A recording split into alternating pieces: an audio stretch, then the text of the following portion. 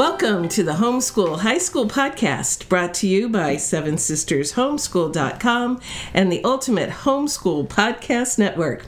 I am so excited because I have my old good friends with me today. So I have Seven Sister Marilyn with me. Hi. And I have known Barb since before her kids were born. Yeah. So Barbara Varnell.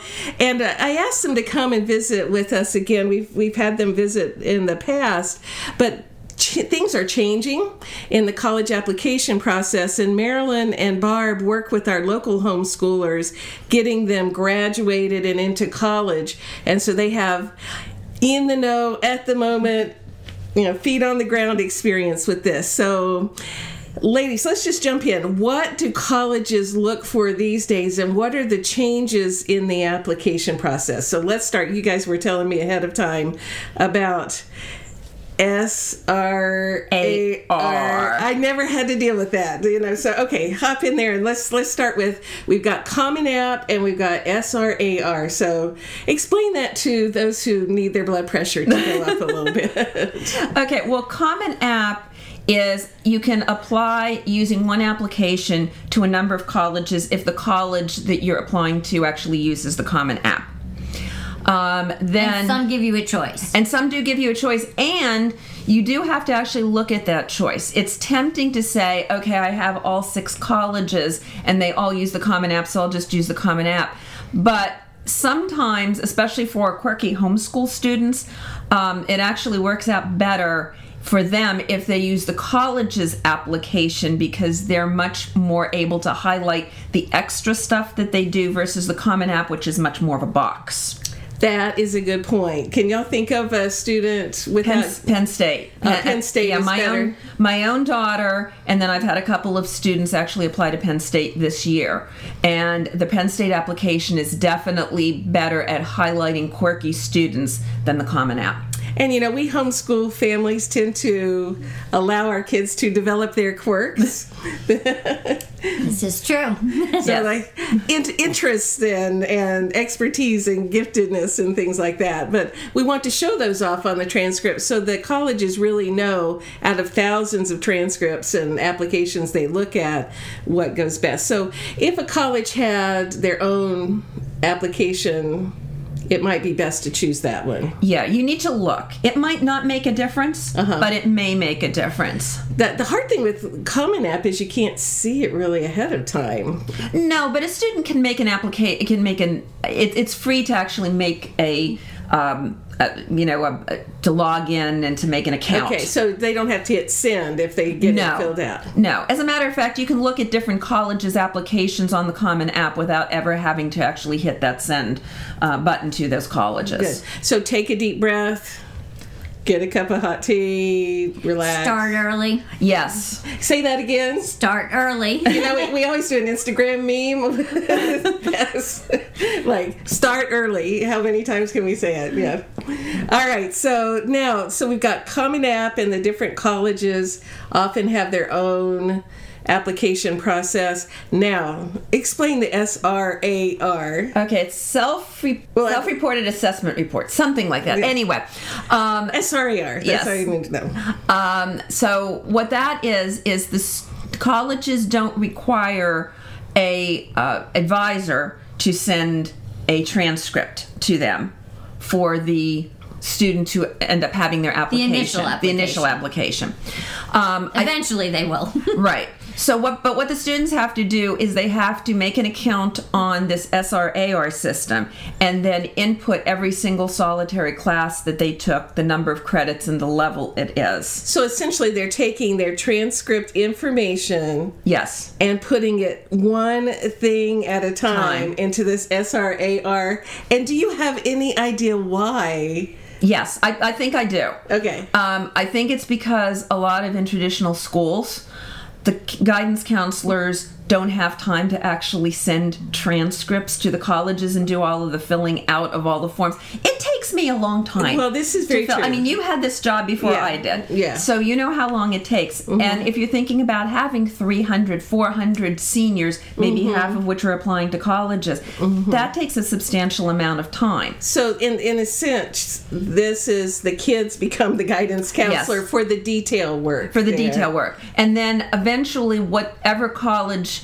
the kids get accepted to and they accept, mm-hmm. then the final transcript the guidance counselor still has to send, and then you have to make absolutely sure you haven't made any mistakes and it lines up. Because if it doesn't line up, your offer of admission can actually be rescinded.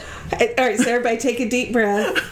Just breathe. Oxygen's good. It'll clear your brain. It'll lower the stress hormones. And as Marilyn said, start early. So yeah. This is not something you want to do 2 hours before the deadline hits. No, procrastination is not your friend in this case. So, Marilyn, you were mentioning about the ACTs and the SATs and the changes in what many colleges are looking for now. So back in the years when my kids were applying to college, most of the East Coast schools took SATs or required SATs, and the West Coast schools required ACTs. Now we're finding that many colleges prefer the ACT, or they don't require any standardized testing at all. So we recommend our students not send their scores when they're first signing up for the ACTs or SATs. Don't put any schools in there that you're going to send them to. Wait and see what they're like. That costs you a little bit more, but it might give you a better scholarship or get into a school that you really want to get into, because bad ACTs or SATs could work against you. Yeah, and y'all were given an example of a student that is an outstanding student, but the ACT scores weren't quite as reflective. And what was the consequence of that? Well, they were applying to a school that didn't require the... actually, it's interesting. I didn't tell you this. They applied to 2 colleges. One, they were required to send the ACT scores. One that they didn't apply to send the ACTs. They were accepted at both. But the ones where they had to send the ACT, the scholarships were based on the ACT, and they're not getting enough money to actually go there. The college that didn't require the ACT, they have a full ride. Say that again? They have a full ride scholarship to it. Okay, all right. What was the difference? Like, the difference was, once you put it, and you had said it earlier, the colleges have an algorithm mm-hmm. to determine scholarships, and if you provide them with an ACT score, they're going to stick it in. Because if they have an algorithm, they're going to use it. Yes. So if however they don't require it, they're going to then start looking at transcripts. And I can't emphasize enough that if your student is not good at standardized testing, you need to really buck up their transcript, which is what this kid has done for 4 years. So give an example for this kid, if you feel like it's all right, of ways that he bulked up his transcript. Well, again, looking at going into a STEM field. He was STEM. Mm-hmm. So looking at taking all of his math and sciences at level 5s. Mm-hmm. Getting very involved, naturally very gifted public speaker, getting involved in the rhetoric team, which I run and which we've talked about before mm-hmm. on this program, and getting involved in competitions, so having awards on that. He is a swimmer for our school. He's a phenomenal dancer. So keeping up with those extracurricular activities, taking some quirky classes, because of, studying, because of the involvement with dance, studying some of the history of dance at mm-hmm. home and things like that, putting mm-hmm. those on the transcript. So bulking up the transcript from levels, from extra classes, extracurricular activities, all the stuff that you have and said. Awards. And awards. Competitions yes. and awards. So, Marilyn, you were mentioning that also they need to bulk up their extracurriculars, but they can't just have 42 different ones. A lot of the colleges now in the self-reporting system, or just in their regular application, will only allow the students to include extracurricular activities that they were involved in 2 or more years. So the jumping from one thing to another isn't going to look as good on your application. That said, exploring various things isn't a bad idea. Just that there needs to be at least one thing that has remained fairly constant. So that, to take an interest and really explore it, it shows the stamina and dedication that colleges are often looking for. But part of the reason we're homeschooling is so that they can try on different hats and do exploring. Right. Right. You can't only live for a transcript. No, you can't. But you need to be judicious at thinking about what would probably be a good fit. I mean, but let's face it, by the time your kid hits high school, you should have a good idea or a reasonable activity of something that they're interested in. I mean, and if you don't, you need to start earlier. And And part of that is that colleges are smart enough to know that kids will join an extracurricular activity in junior and or senior year to put it on their transcript. Right. And the 2-year thing kind of circumvents that. Are you finding that colleges are y'all finding that colleges are looking for service evidence on the transcript or Common App? They often like it. They don't require it. But if a student, especially in the college essays, or if like we listed on our transcript, colleges do value that because they're looking for students who are going to be active in their college. They're looking for students who are going to be active at helping to promote the college, to do stuff in the college. So if they see that students are active in their community and their school in high school, they're going to assume that those same students are going to be active in college life as well. I want to highlight that is colleges are looking for a kind of student that's going to make the college look better. Yes. So if they have an active student who is involved in the community, they say, okay, this is the kind of kid who's going to build our school's reputation. Yes. So it's a thing. Don't wait till junior, senior year. Teach your kid to be involved in the community. And you can't wait till senior year because you're applying at the beginning of your senior year. Right. So those things basically don't count in terms of applications. They count on the final transcript, but not for application.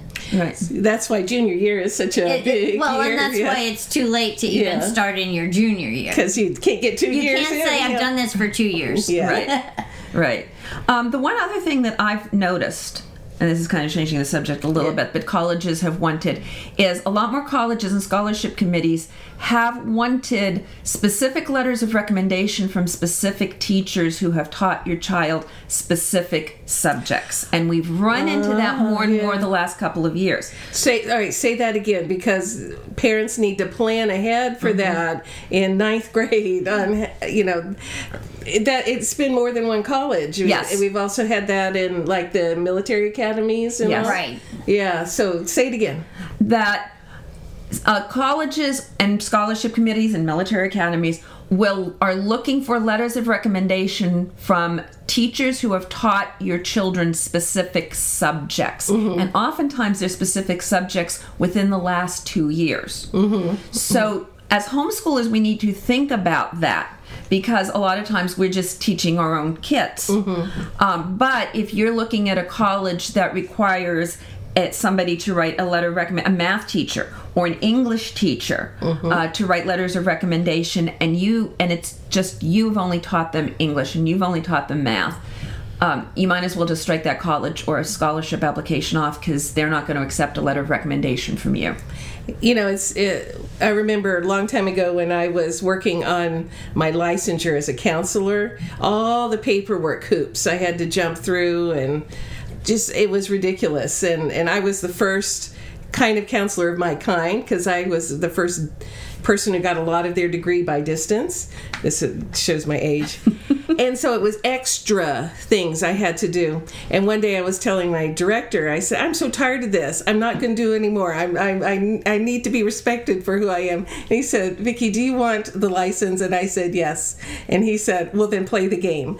And so basically college application is a game. And there are some things that are stupid, like you have to have a recommendation letter from a teacher teaching a specific course. That's the game.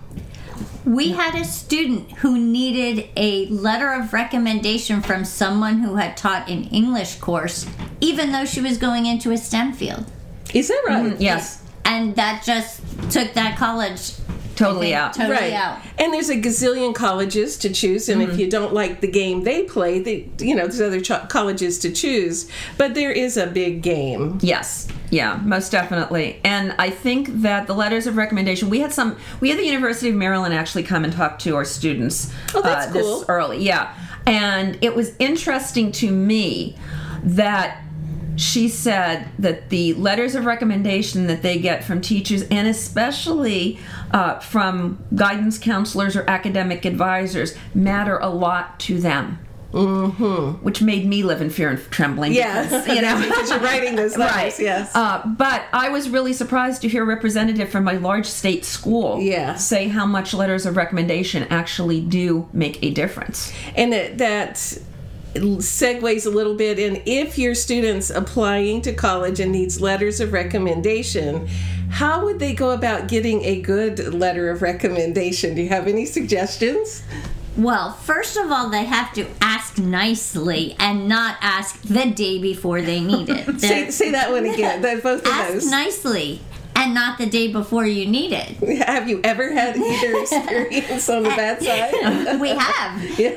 And they have to actually have behaved well and worked hard in a class. They don't necessarily have had to get an A in the class, but they have to show the teacher that they're willing to work hard. They have to show integrity. That one sometimes makes us cringe and not want to write a letter of recommendation, because they're supposed to be honest. Right. In their letters of recommendation, and they ask some questions about those things. Yes. Yeah.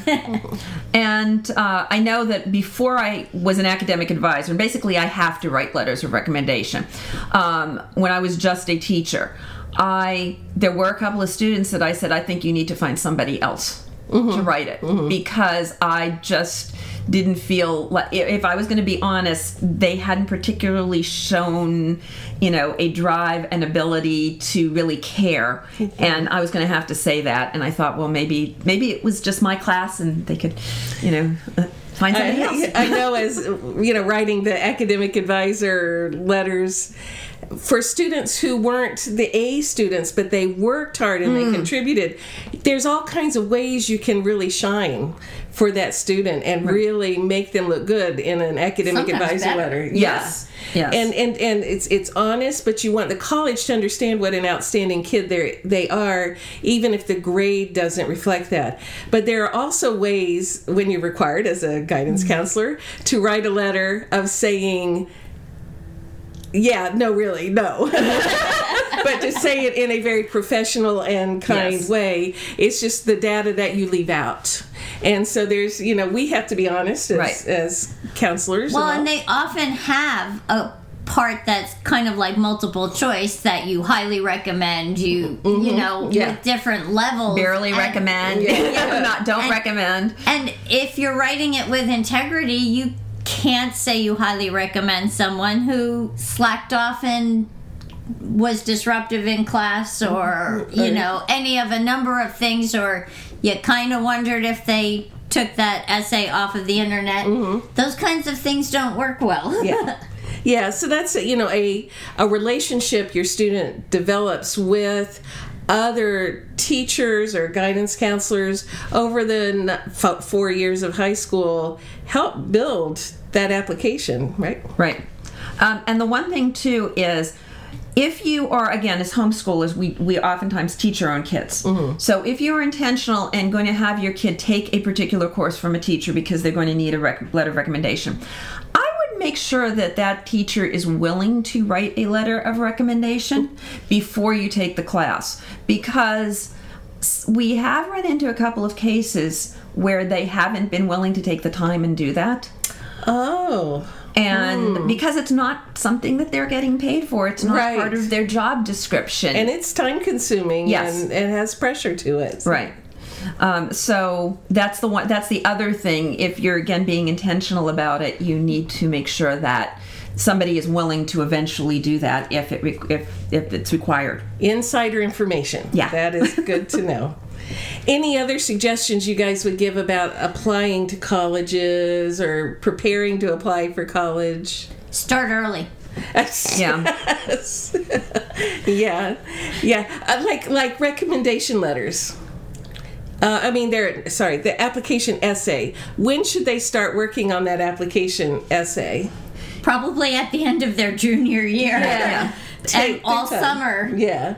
Because the Common App essays don't change a lot from year to year. They're up already. Right. And they're very similar. Except for a few really quirky schools, the types of essays that they write for that are very similar to what a specific college application is going to ask as well. Does Seven Sisters have any curriculum that might help with they that? Just might. They might. They have a common app. They have an application essay section. I'm very familiar with it. Having composed that yourself. So where would people find that, Marilyn? On sevensistershomeschool.com. There you go. We'll put links in the show notes. So, all right, we better wrap it up here. So everybody just take a deep breath. Our homeschool students have been getting into college for decades. This is a lot of work. It's okay. They'll get in. Just breathe and start early. All right. This has been the Homeschool High School Podcast, brought to you by Seven Sisters Homeschool.com and the Ultimate Homeschool Podcast Network. We'll talk to you next week.